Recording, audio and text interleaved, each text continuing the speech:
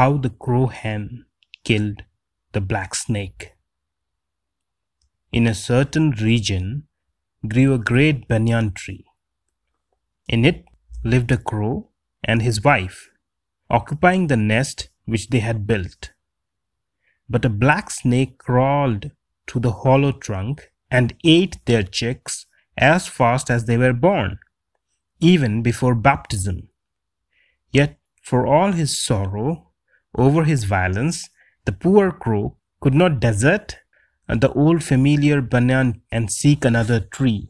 For three cannot be induced to go: the deer, the cowardly man, and the crow.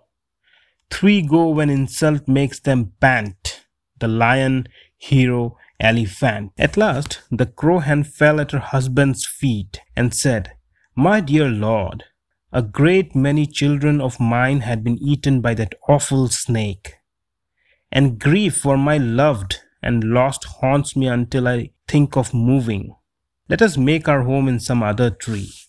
For no friend like health abounding, and like disease no foe. No love like love of children, like hunger pangs no woe."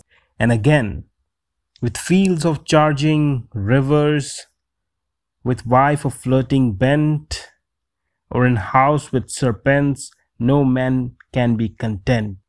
Well, living in deadly peril. At this, the crow was dreadfully depressed, and he said, "We have lived in this tree for a long time, my dear. We cannot desert it.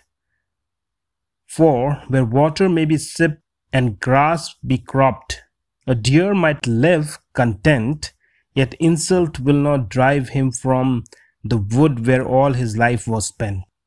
Moreover, by some shrewd device, I will bring death upon this villainous and mighty foe." "But," said wife, "this terribly venomous snake, how will you hurt him?" And he replied, "My dear, even I have not the power to hurt him. Still I have friends who possess learning, who have mastered the work on ethics. I will go and get from them some shrewd device of such nature that the villain, curse him, will soon meet his doom." After this indignant speech, he went at once to another tree, under which lived a dear friend, a jackal. He courteously called the jackal forth, related all his sorrow, and said, "My friend, what do you consider opportune under the circumstances? The killing of our children is sheer death to my wife and me." "My friend," said jackal, "I have thought the matter through. You need not put yourself out. That villainous black snake is near his doom by reason of his heartless cruelty.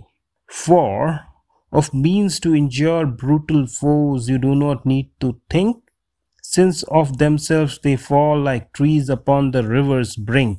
And there is a story: a heron ate what fish he could, the bad, indifferent, and good. His greed was never satisfied, till strangled by a crab he died."